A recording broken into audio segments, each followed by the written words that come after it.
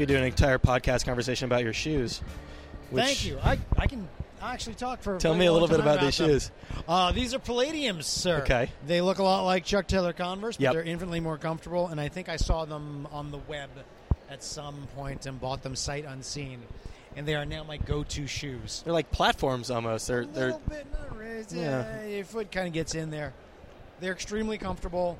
These are actually my dress Palladiums, you can see, because they look spiffy. Yep. I have another pair that are just sort of knocking around types. Oh, these are the dress ones. That's why they're so clean. Because I'm going to be around Yeah. people, opposed to, I'm working at home and wearing my shoes. There's some. Did you see the new Converse All Stars? There's version 2.0. I have seen them, and I want to try them on because Yeah. I hear they're more comfortable. Yeah, I think they've got air after 50 years of not updating the line at all. They're finally. I taking that loved step. hearing the commentary on it, Yeah. which was, it's like, so they've made Chuck Taylor Converse more comfortable. Why? It's like, stop that. I know you're being punk rock, but just stop it. Okay, let's. The funny thing is like the biggest, like honestly, like the biggest change in the history of Converse was, I think, about 10 or 15 years ago. They started making them in Mexico, and to me, that's a much bigger impact. Greater concern. Yeah. Then we're making the Chuck Taylor Converse look exactly the same. Here's another one. You don't have to buy this version. Right. Just another one. This is for other people. It's not New Coke. Yeah. We're still leaving them out there. Yeah. There's the old Chuck Taylor classics and these, which are slightly more comfortable. For those of us who are, the one complaint, how would you Sure. change Chuck Taylor Converse? Could they, I don't know, they're kind of uncomfortable after a while. It's like, oh, well, we'll fix that. I'm older than 30. Yeah. Perhaps I would like, to not have lower back pain as I walk when around I'm wearing with these shoes. on. Yeah. I got the new book in the mail this week, and what immediately got to me, I opened it up, and you just, it's the first of a 6-part series, Yeah. and you toss people right in there. Yes. There's no preamble. No. Right in the middle of the action. I kind of like that. Yeah. I often for me, it feels like a trope when you Sure. jump in and we're in the action and Yeah. then you jump back. And I mean, my wife has been watching television with me long enough that she can actually do it too. We're watching an opening action sequence of any random show. It could have happened on last week's episode of S.H.I.E.L.D. Mm-hmm. Some big action thing, and then you cut to black. It's like 72 hours earlier. Like, but I like Sure. it. When I see that, it always makes me happy. Yeah. Like, great, now we see how that's set up. I like the idea I was able to do that with the book. It was sort of I got like a movie-esque feel to it. I don't see a lot of comic books, at least books aimed at younger readers that quite open that way. I wanted to make it feel like they were actually watching a movie. Yeah. I mean, I've joked, I haven't joked. I said it quite seriously at one point. It's like a movie you can hold in your hands, Sure. except you can't actually hold the movie in your hands now. So it doesn't exactly it's work. fair. But Yeah. I wanted it to feel a little bit like a Pixar Yeah. movie. It was an all-ages film that had action, was played for a lot of jokes. No one goes to a Pixar movie and say no, it's going to be humorless. It's going to be a drama. No, but they're not comedies. They're adventures. Well, and then there's the first 5 minutes of Up, Yeah. which is just. Oh yeah, which just tears your heart out. It's wonderful and it's silent. And I saw somebody on the train right over here. I saw somebody who looked exactly like Ed Asner's character in Up, and Carl Fredricksen. I have children. I've watched it quite often. It just, but that's all it took to trigger.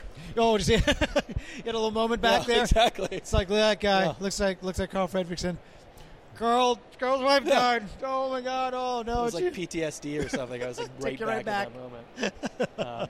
No, but I think what I'm kind of getting at here that I appreciate is there's no hand holding, which is thanks. That's kind of the impulse for children's books, right? That yes, it's to talk down. Yeah, and I don't get that either. Yeah. I wanted to do one that when moms and dads are reading it, they didn't want to stick a knife in their ear. It's like it's just thoughtful of you. I try. Yeah. I try to be there for the people, but there's no reason you can't do a book that is truly all ages. Yeah. That is funny for the kids, enjoyable for the adults. But again, the only thing I made, the concessions I made to make it an all ages book, to make it for kids, is that I was mindful of my vocabulary, like not too many SAT words. It's more action than violence. And I didn't want to do violence. I actually just wanted to. And there's a difference. I mean, I think sometimes people forget. There's a huge difference between action and violence. It really is. And I had to cut out all the cursing. Aside from that, it's pretty much like any other story I would do. Cut it out was it there in the initial draft? Were there a lot of F-bombs? No. I think about it a lot. Yeah. There's a lot of scenes when, when the boys are running away from a giant robot and screaming, ah! Yeah. For me, the funniest thing would be for them to be screaming, fuck! Well, that's the that's the kind of the old Disney thing, right? Is you draw Jessica Rabbit naked and then you paint the dress over her. Yep, exactly. A little fun for everybody. Yeah. It's fun for us to make it that way. Yeah. You've done all ages books for some. I mean, the first the first book that was on my radar, aside from Pedro and Me, was Barry Ween, which is also kind of family friendly. Well, no, he says fuck every third word. I must have a very different memory of that book. Well, Isn't that weird? What happens in hindsight, a few years later? I appreciate the fact that you're looking at the story, you're thinking about it. It's like, no, it's funny. The story's sweet. It's not. There's no sex. There's no real violence. Yeah. But Barry says fuck every third word. Now, I've had parents come up to me long before I did Hilo, and he said, "Yeah, my son loves it." I was like, "Yeah, how old's your son?" As I'm signing the book, he's like, "He's 10." It's like, you let your 10-year-old read this? Because it's just there's harsh language, just words. Yeah, that's where they're at. It's like, it's just a harsh language. It's a funny book. They're telling me and it's a good story. I like it. They're friends. He looks out for his buddy. It's like, okay, I'm with you. I'm totally with you. If they don't have an issue with the language, then you're right. It is somewhat an all ages story. Again, I dig that. And for me, it was actually good training to later do Hilo. Well, that's been something that I've been thinking a lot about over the past 10 years or so. Is there's this big push late '80s, early '90s, after all the Frank Miller, Alan Moore stuff. All these. Speaking of tropes, I mean, the biggest one in comics journalism, or actually non-comics journalism about comics, was comics aren't just for kids anymore. Zap, crash. Comics aren't for kids anymore. Which is all well and good, but at the same time, the big question is then what happened to all of those comics? Yeah, we blew it. Kids? Yeah. I mean, we blew it. You're absolutely right. Yeah. The pendulum just swung too so far. Yeah. And I was one of those cats. I mean, I have no problem. I don't regret anything we've done.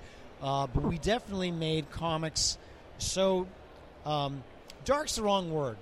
They're intense. Gritty, I hear thrown around a lot. Gritty's good. Yeah. That's one. And the stories are when I'm 45. Some of them are dark, though. To be fair, there are some real pitch black, dark, unreal. Yeah. I mean, I've done comics where people get their heads cut off. I don't show it, but those things implied, are more than implied. I've had Jason Todd, Red Hood, throw a duffel bag full of heads on a table and say, that duffel bag's full of heads. Yeah. Somewhere between those heads being attached to bodies. Yeah, and it happens off camera. To bodies, but those heads were chopped the off. implication of decapitation happens there. So we worked so hard to try and make these stories, which for the grown-ups and the older kids, I think we forgot that when we were kids. I'm 45, and when I was a kid. Comics were all ages. I was 9 and 10 years old. I read comics, and they weren't dumbed down either. Like, Claremont and Byrne X-Men, they weren't dumbing it down. They were just doing their stories. Fantastic Four, and Batman. I mean, DC I always felt was more family friendly than Marvel ever was. Save for Batman. Yeah, Batman was always somewhere in the shadows. Before Jason Todd got killed. Yeah. Batman, I mean, and even in a couple issues before that arc, because I read up on it when I was doing it, you saw Batman walking down the street in the middle of the day, talking to somebody on the stoop. Okay, well, maybe there's early Batman. they're really right. He was dark. Yeah. And then the 50s and 60s happened. Yeah, no. Adam West happened. Right. Yeah. Well, then he became Superman. Kind of. Yeah. But then, and Frank Miller blew it all open. Yeah. I mean, I think that was a seismic shift. Sure.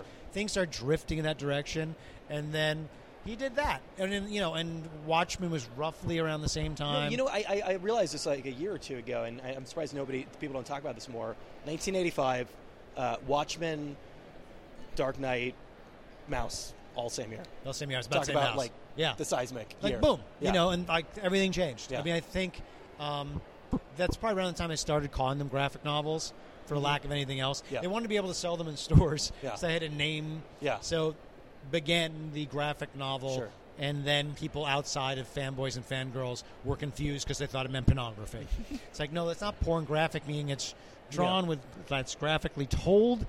Fuck, whatever, too late. Yeah. It's already happened. I didn't realize all three were in 85, but yeah. that was the year. After that, I think we all wanted to kind of start moving that direction. I mean, and that's what so 3 years ago, my son, who was 7 years old at the time, and was getting into his superheroes. He's 7 years old and wants, to read some superhero comics. And he asked, "Can I read your Batman book?" I had to say no. I need to ask you about the Catwoman thing. Yeah, that was kind of there was a moment around the. Oh sure, no, yeah. you can call it a moment. They sort of. On one side, you call it a trumped-up controversy. The other is like, so. But you must have known. I mean, it was a sex scene. I don't want to say graphic, but like again, there was a lot of cleavage. Things were heavily implied. Okay, so to explain to those playing at home, on my first issue of Catwoman, which was in the launch of the New 52, which I want to say was 3-4 years ago, something like that. Sounds right, yeah. It ends with Batman and Catwoman making out, starting to pull their costumes off, and it's implied is the wrong word. I think she said, I want to say implied, but I think I might even said it. Basically, the implication is like, when we leave this comic now, when we cut to commercial, they're going to have sex. You know that scene in The Naked Gun where the train comes out of the station and the oil derricks are... Exactly. And we cut away to the fireplace, and people are putting hot dogs into buns and things like that. So, like that. Yeah. So, without trying to hide it at all, the implication is that they had sex. Got it. And some people lost their goddamn mind. Yeah. Which didn't surprise me per se. I think I was surprised a bit that we were accused of being misogynist, which made me uncomfortable, like being in the position of having to defend myself or even defend the comics. Like, okay, Guillaume March draws very sexy women. Yes, there's lots of cleavage in here. Yes.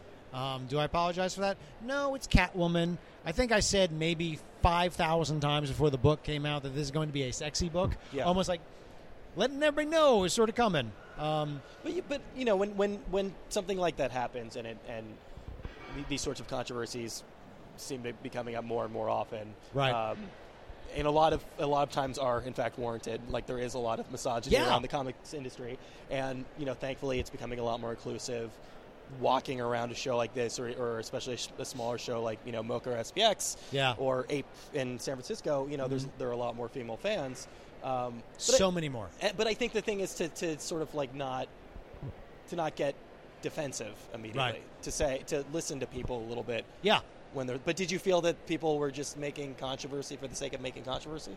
I thought it was an odd. There were two camps that came up right away. I mean, among readers who had utterly no problem with it. Well, almost three camps. Utterly no problem with it, don't care.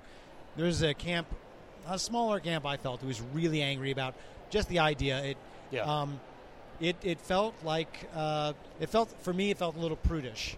It's like the idea, like what Catwoman, if she has sex with Batman, that I like what women are not supposed to have or enjoy sex. It's like nothing we did was any raunchier than what you would see on Grey's Anatomy. Really. I mean, probably less so.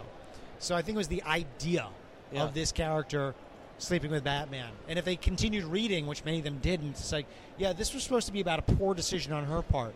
I mean, eventually I got to say out loud months and months later, it's like, look, this was about she's a thief. The dumbest thing she could do would be getting involved with Batman. Yeah. And by the way, it's a real dumb thing for Batman to do. I was trying to set up a relationship where these are two people who just cannot help themselves.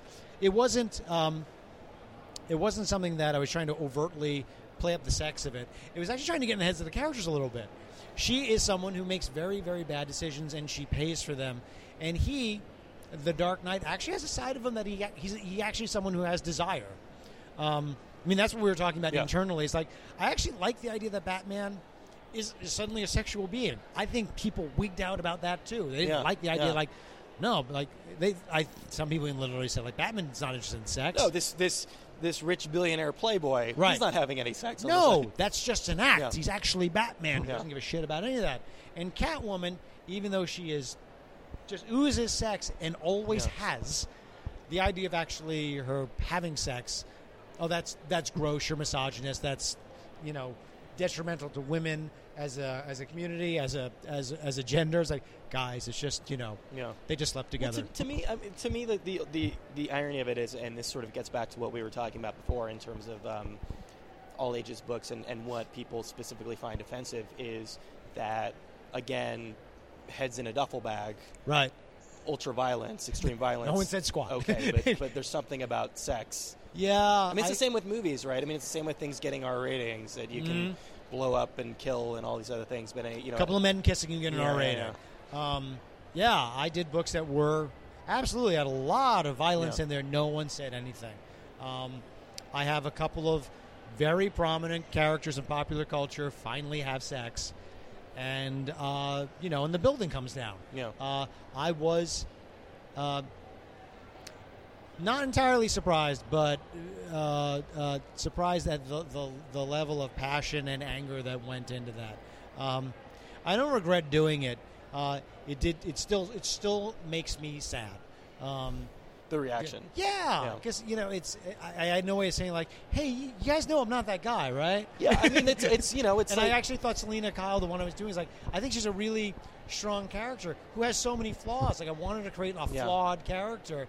And it's one of those things where it's like if you are a good person, then you being called the M word is like being called a racist or being called homophobic. It's really like it gets you, and rightfully so. No, it did. Yeah. I really had those moments like, really, me? Do you think? Did you second guess yourself?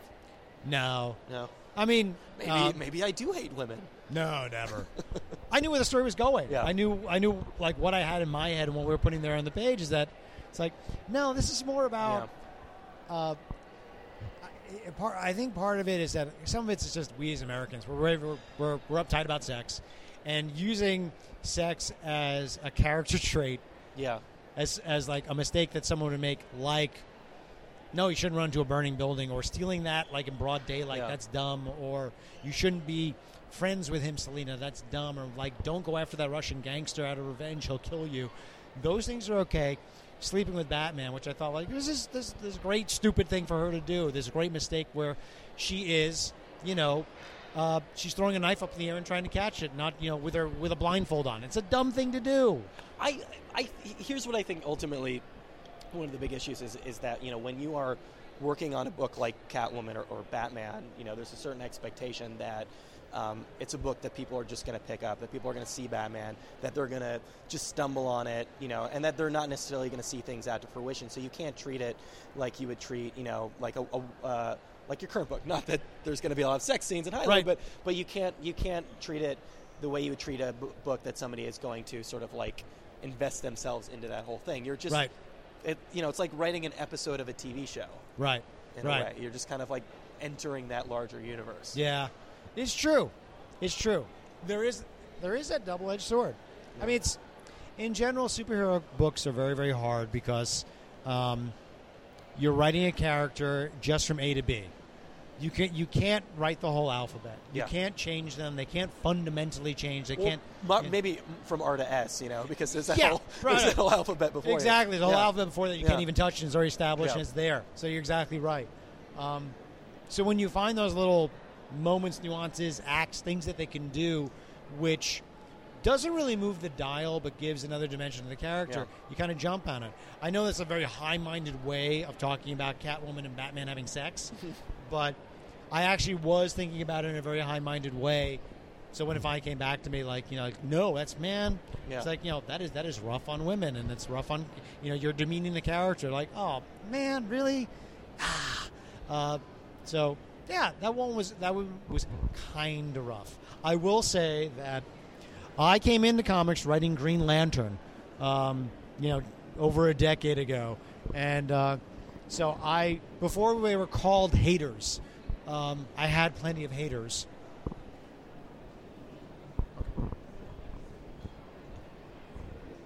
Once you hit Batman, I mean,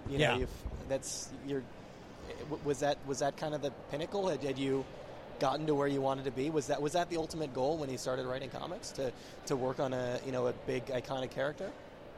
Yes and no. I didn't feel I did not have that moment like I'm writing Batman. I'm on the moon. I'm planting my flag. Sure. It was always cool doing the big characters. Ed Brubaker and I would always joke. Ed wrote Batman for a number of years, and we joked about. This is a couple years back before superheroes sort of entered the mainstream in such a way. Like, so what book? What do you do? It's like, I write superhero comics. Oh, anything I would have heard of? It's like Green Arrow. This poor Arrow became a TV show. It's like Green Arrow. Is that the guy with the car? And no, I think you're thinking of Green Hornet. Yeah. It's like, oh right. Is that Ray. the same thing? Like, no, this is a guy. Yeah. He's got a bow and arrow and something like. Isn't he in the Avengers? Like, no, you're thinking of Hawkeye. And so we would joke about like when you got to write Batman. Yeah. Anybody on the street, you can meet anybody. Yeah. Some guy's mom. It's like, I write superhero comics. What comic? I write Batman. Yeah. It's like, I know Batman. Oh, you write the superhero comic. The superhero comic. Do you get to work on the movies? No, just the comic books. Thank you, ma'am. But, there's fun in that. There really is. Sort of just that you finally get to have one that, crosses cradle to grave. Everybody gets it. And also, don't get me wrong, there is nothing more fun as a fanboy when you're finally getting to write Batman and Joker. You're getting to write Batman and Joker, and it's the best. And for me, I got lucky that I came up with a story that was working in a way that I could really write Batman and the Joker that, has kind of come apart. It's like a bit of canon now, It's still out there. I like that Jason Todd is still out there in any way, shape, or form. It's... I'll be honest with you. I didn't see you going in that direction. I picked up Pedro Me. I thought, this is a guy who's going to be doing graphic novels, whatever that means. It surprised me that that you've been working in superhero comics. Surprised me too. Yeah, kind of. I mean, and I think it's one of the reasons. I wouldn't say one of the reasons why I stopped. It was about 10 or 11 years doing superhero comics. It's a good run. It was for any job, really. Yeah. No, I kind of fell into it. I did Pedro Me. I was doing Barry Ween. I was still a full-time cartoonist as far as I was concerned. And when the opportunity came up to write superhero comics, oh man, this is a great gig, sure. Mm-hmm. And the more I got into it, the more I got, I got to play with the big toys. Yeah. And it was always, I'm doing superhero comics and working on something else. At my busiest, I was, I think I was working on a Barry Ween book. I was doing an animated series for Cartoon Network called Lifetime's Juniper Lee and writing The Red Hood, all pretty much at the same time, which that was in my younger days. And that was fun and that was great. And sometime after that, there was a feeling of I don't think I want to do 10 things at once anymore. And then there was a 5-year period where I'm writing superhero comics, I'm developing live-action TV, and I'm not actually a cartoonist anymore. Even though people ask me, what do you do? It's I'm a cartoonist. Oh, well, I've seen, I know I'm lying to them and myself, I haven't drawn anything in 5 years. I do design work on my own show and punch up a storyboard, but I'm not actually a cartoonist who sits down at a drafting table and makes something. And that was weighing on me a lot right around the time. It was kind of coming to a head right around that time my son asked, can I read Batman? And it was sort of oh, no, sometimes this is how life works. You get these messages. Yeah. Well, but there's also, I've got to imagine that Pedro Me, was that your first book? Was that your first sort of kind of, yeah. That was my first graphic novel. It was in 2001. And talk about, the sense that you get when you worked. How long did you work on that book for? Oh, that was 3 years. So you worked on the book 3 years. Yeah. It came out. It was in the world. People read it and loved it. And there's a sense of accomplishment that you don't necessarily get when you're working on a monthly book, for example. No, you don't. No, it's a totally different thing. Yeah. It's and that's how I always treated the superhero comics. They were fun, and they were always supposed to be fun. When they started being a little more work than fun, don't get me wrong, it's always work. They're always challenging. It's not it's the easiest thing in the whole world. It's but talk about first world problems, John. I know. It's it's just like eating ice cream. And it's so I'm not going to complain too much. I get to write superhero comics, that's work. But when it's when I think I started treating it more it never actually happened. That was the whole thing. I didn't actually fully burn out. I didn't actually I hate this. That's good. You can go back to it then. Right. You don't hate it. I can. Yeah. But what I realized is that it took me a while to realize. Oh no, I'm actually a cartoonist. I'm someone who needs to draw. Yes. And one day your child will be old enough to read Batman. He's almost there. He asks me about once a month. Comes up a lot because he knows that's the story behind Hilo. I asked if I could read Batman. My dad said no, and then I read Bone and loved it, and Dad got jealous, so he made Hilo. Interesting. Just kind of the story. Yeah. Does he get to play a part in sort of the editorial process? Oh yeah, we talk about it a lot. Yeah, we talk about it a lot. he and my wife are the first people who read it, for the most part, that was just I was waiting for his endorsement. Yeah. But then we talk about it. I mean, now and again, he might say, "I don't understand this part," and he's a smart kid.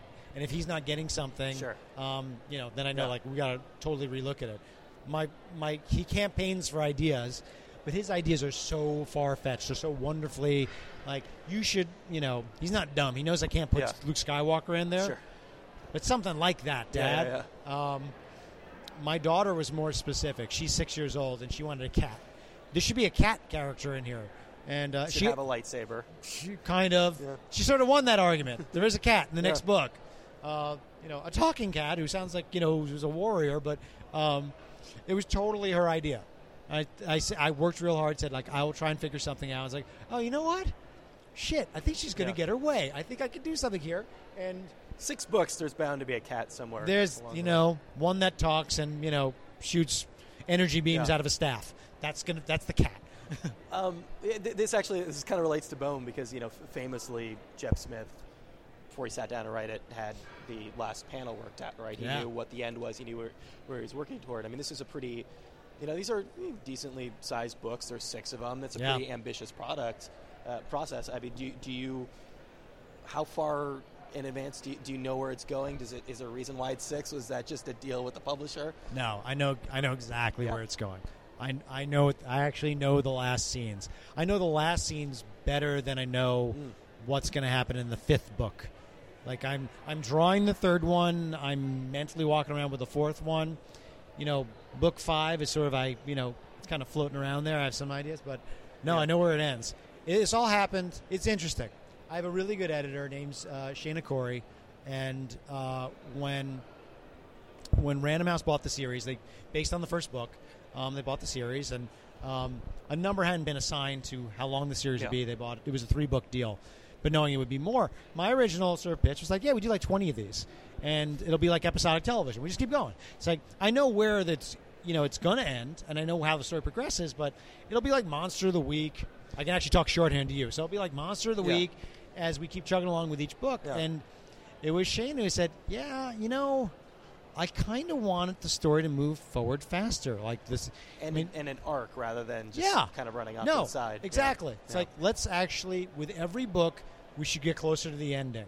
I said, okay. I said, yeah. She goes, yeah. Go. Yeah. Sit down and figure it out. Find out what it is. And so when I broke the story down, it's like, well, if I end, literally, like if I end it here, if I move this part there, like with each book, realizing like where do we plant our flag? Like what part of Hilo is? Because in general, Hilo, just to explain it, he doesn't, he has no memory, so he doesn't remember where he came from or what planet he came from or why he's here, and he has flashbacks of what came before. So we find out with each book more and more about his past, and by the end, we fully realize and know who and what he was, and there's a bigger story involved that. Still doesn't get any more complicated or intense for kids. I wasn't going to ever do that. It'll still be funny. It'll still be the same level of interest, but the story will be richer. I guess another way of saying it is by book 4, you can't jump in on book 4. You could probably jump in on book 2 if you wanted to, or book 3. They'll all be standalones a little bit. By book 4, you'll be lost. We'll be so far into the story. But yeah, Shane is the one who pushed me to actually see the beginning, middle, and end of it, and It's something I'm so grateful for. Yeah, I think it was part of it. I developed these muscles for doing a monthly book, which is like, no, we can just keep going. And being given the opportunity and sort of just the order of like, it's like, no, man, just see how you play to the ending. It's like you also didn't want to commit yourself to, let's be honest, a 20 book. I mean, that's kind of, you're going to be 70 by the time. I'd be the oldest man around, and just like I would just be shitting it out at the end, I'm sure. Yeah. She had a much better idea. It's like, no, I think I think you'll be happier in the end. I am too, because as I push the story along, it's way more fun to actually like give up the story sometimes. Like, no, we're gonna, now I'm gonna tell them this, and the story changes. The next book is gonna be way different than the last one, because now you know this. Now we're like, the characters have kind of changed. Something's happened. A dynamic is now a different dynamic in play, and like it's cool. It made it fun for me as a storyteller, and not just the story about like literally what I get to draw. It's over and over again. Like something else will happen. We're going to a whole new place now, and it'll be fun. So this is a topic I bring up a lot in the podcast, but we had Jaime Hernandez on, and he said at one point, and this is stuck with me, it comes up all the time when I'm talking to cartoonists, is, if you're going to sit down and commit yourself to a book, you should draw something you want to draw over and over again. In Love and Rockets, there's a lot of beautiful women in cars, for example. So you get to draw, monsters and laser beams. And for me, I like drawing kids. Yeah. I just do. I think they're really, really expressive. And, and you'll see lots of monsters and robots. Yeah. And if I get tired of the monsters and robots, we'll move on to other things. Sounds like you're having fun, though. I'm having so much fun. Yeah. I can't even begin to tell you that the level of fun I'm having. That I talk about it now. Like I'm on a book tour, and I go to. That's the other thing. I go to schools and I get to talk to 200 kids, and which is something I never really got to do. And I love talking to kids. I love children, and I love telling them this story. And not even, and I'm being really, really honest about it. Not even like I'm trying to sell them on the book. I like telling them the story. It's mind if they pick up a copy. It doesn't suck because then I Yeah. get to keep telling it. Yeah. But my days of now, when I'm not here doing this, I wasn't here today. I would be in my studio, drawing this book while listening to podcasts, or maybe half watching reruns of MASH on Netflix. And this is a really good life. I really enjoy that. When was it clear that was a path? When was it clear that you weren't just going to be a writer, you weren't just going to be an artist? When was it clear that comics were what you wanted to do? Again, kind of happened by accident. I think the first thing I always wanted to do comic strips. Yeah. That was my vocation. That's the job I wanted. When I was in college, I did a daily strip while I was still in school. I was doing it 5 days a week for the college paper, and I loved it. And that's what I always wanted to do.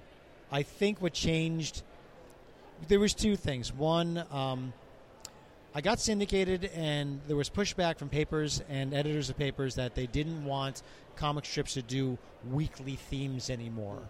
The best comic strips around were like Peanuts, where they'd concentrate on like one idea for a week. It'd be a continuing story for 6 days. Bloom County, Doonesbury, For Better, For Worse. Versus Rex Morgan. Yeah, there you go. Rex Morgan. Worth. Which we read and didn't understand, but we read anyway because it's on the funnies page. Yeah. There was pushback about doing more gag cartoons that, like, well, someone might not have read the paper on Monday, might not follow the story. So I was getting a lot of that, and it was also, this was a few years out from the real world, and I spent about 2 years and change touring and lecturing AIDS education and talking about Pedro Zamora. Yeah. And these two things are weighing on me. One, I felt I had this weird feeling that Pedro's story was not out there anymore.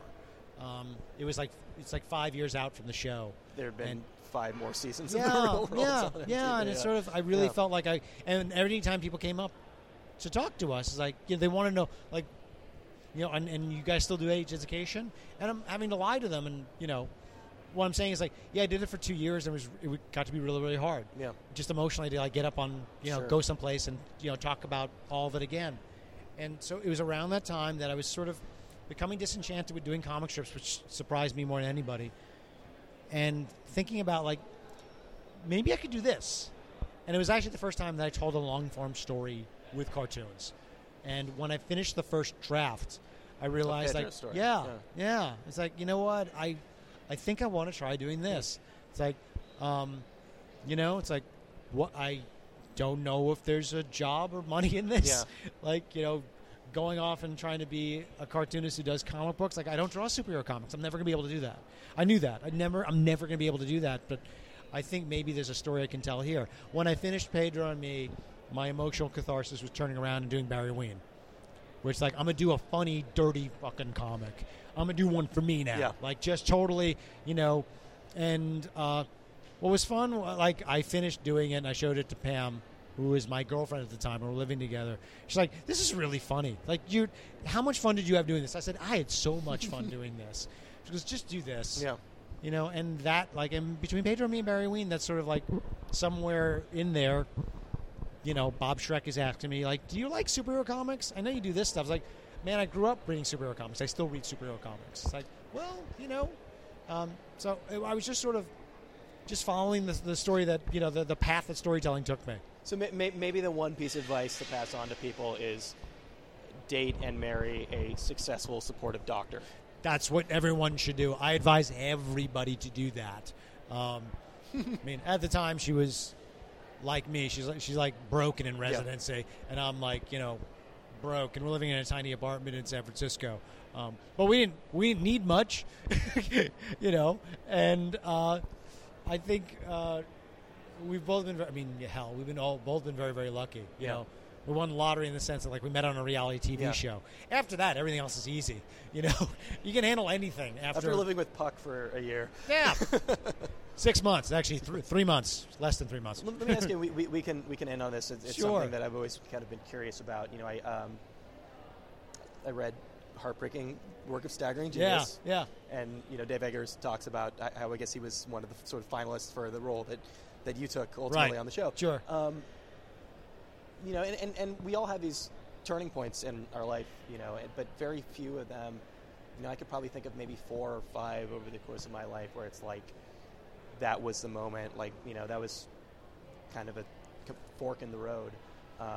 Clearly you go on The Real World. This is a life changer, and for you, for several reasons. Obviously, aside from meeting your wife, ultimately, was it a change for the better? Especially as you were sort of, I assume that you sort of had to deal with the same sort of things that anybody on a reality show has to deal with, which is I'm trying to be a cartoonist, but I'm the guy from the real world being a cartoonist. Yeah, so it's, a couple of things. One, it was one of the few times in my life, we often get to look back and say, that was very, very important. That was a turning point for me. I was standing in my parents' kitchen, I had a development deal with Universal Press Syndicate to do a comic strip, and they dropped me. They didn't want to do it. I had to move back in with my mom and dad. So I'm there, and I'm trying out for The Real World. So I'm standing in their kitchen when I get the phone call, and they're asking me, so would you like to be a cast member of Real World 3 San Francisco? And yes, I would. And knowing that, my life is never going to be the same.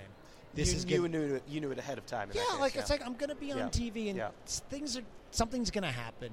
Things are going to change. I'm not, I'm going to be a little bit famous from now on because I'm going to be on this crazy show. Yeah.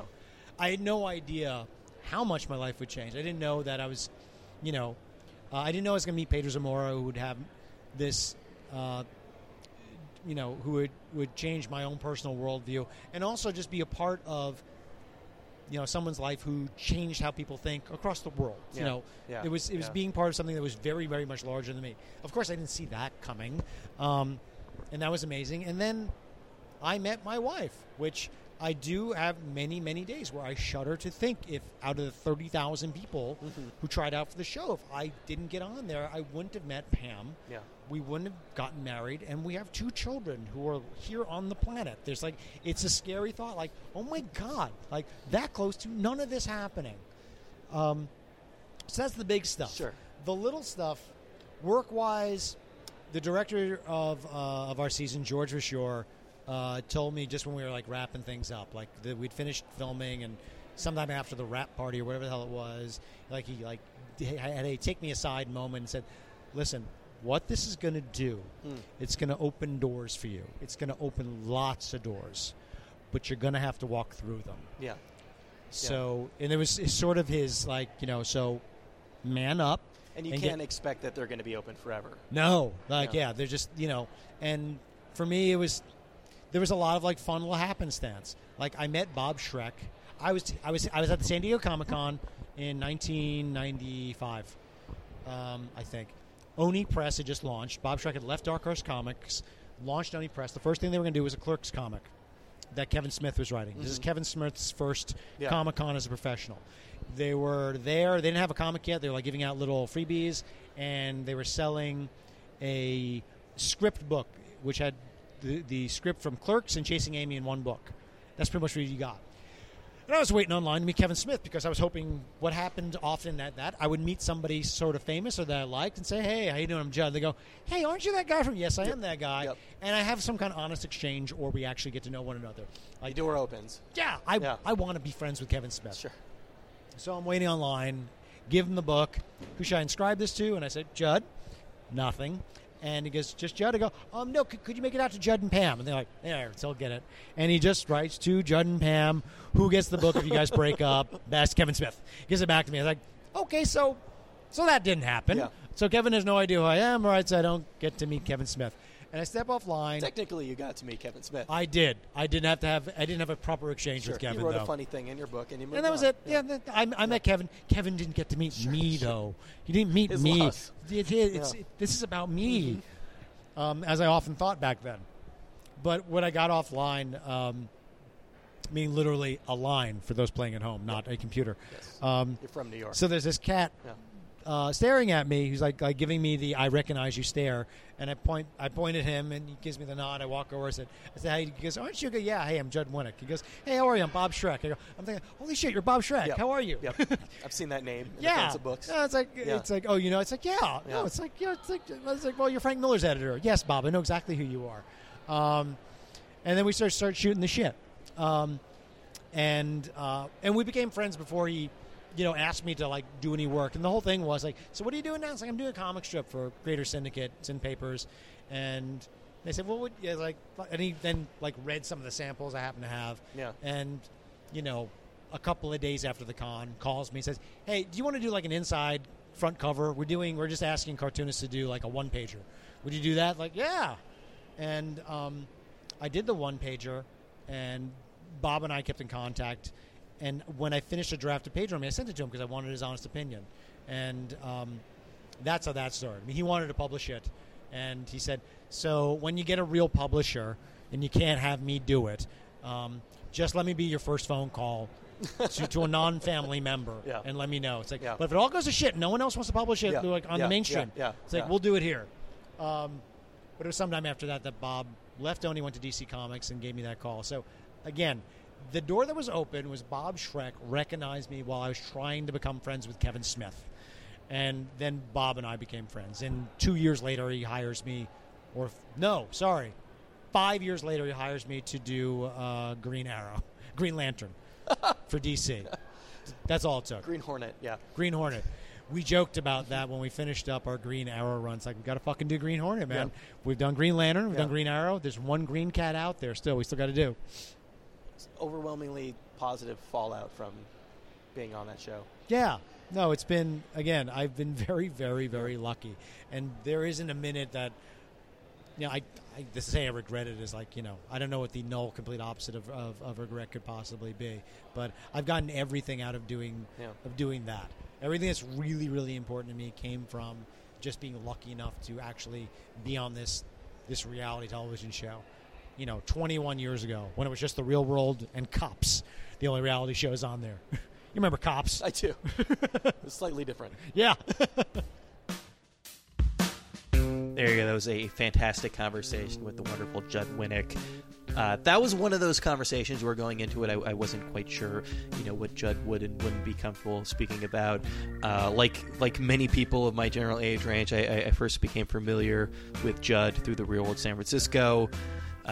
With a very, very seminal season of that MTV reality show for me. I was a kid at the time. It was happening in San Francisco, and Judd was a very important part of that program, both through his relationship with Pedro Zamora, who was openly gay and HIV positive, which weren't things.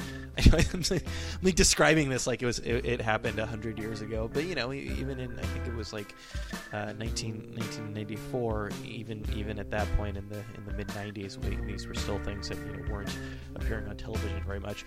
And then Judd himself was very important, because here was this cartoonist. Here was somebody who was showing us that maybe there was a kind of a world outside of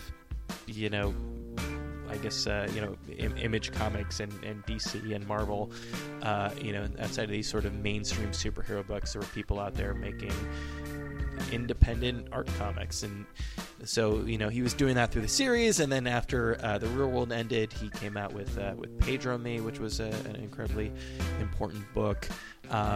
So I wasn't quite sure how much of that he wanted to speak about, but obviously he brought that up on his own, and I jumped on that a little bit because I had some questions there.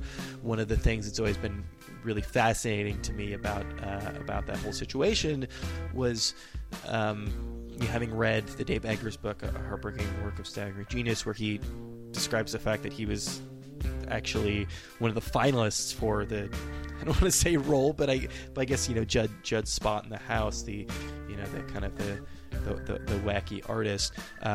It's one of those things that I've always kind of wondered about. I mean, this is a very specific moment that you can point to where in a lot of ways your world is completely different, both through the people you've met, but also professionally, whether or not going on a show like that was a good thing for him.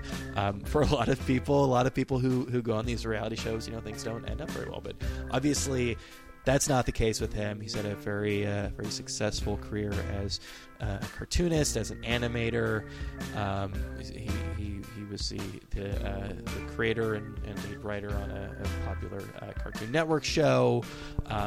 He's been doing some like mainstream work. We talked about some of the stuff he's been doing with DC, some of the kind of Oni books, the smaller books that he's been doing at the same time, and then of course Hilo, which just came out and is really, really a wonderful book. It's the first book in an ongoing series of kids books, and it's great to see him doing some stuff for younger readers. So really, really fascinating conversation. Thanks so much to him for taking the time to do that. Really, really enjoyed that. Thanks to Brian, as always, for editing the show together. Thanks to everybody at the Boing Boing Podcast Network. If you like this show, many other fine shows that you can check out over at boingboing.net or over at iTunes. And I always mention this, but this is the last show of the year, so please, if you liked what you heard, go on to iTunes, take a minute or two out of your day, give us some stars over there, rate it if you have 3 minutes as opposed to 2 minutes. Really appreciate the feedback, and it helps a lot when we're sending the show out to people and trying to get folks to come on, if we can show that we've got a lot of people listening. If you have any feedback, it's rywildcast@gmail.com. You can follow us on Tumblr. That's rywildcast.tumblr.com. That is the first and best place to get all of your RIYL related information. Like us on Facebook, and that's, I guess, about all I've got for 2015. So thanks everyone so much. Thanks to all the new listeners. Thanks to all the folks who have been with us since the beginning. Really, really enjoyed doing this. I think easily some of my favorite shows have happened in the past year. Many more to come. We'll see you in 2016, just about this time next week, with another episode of ROYL.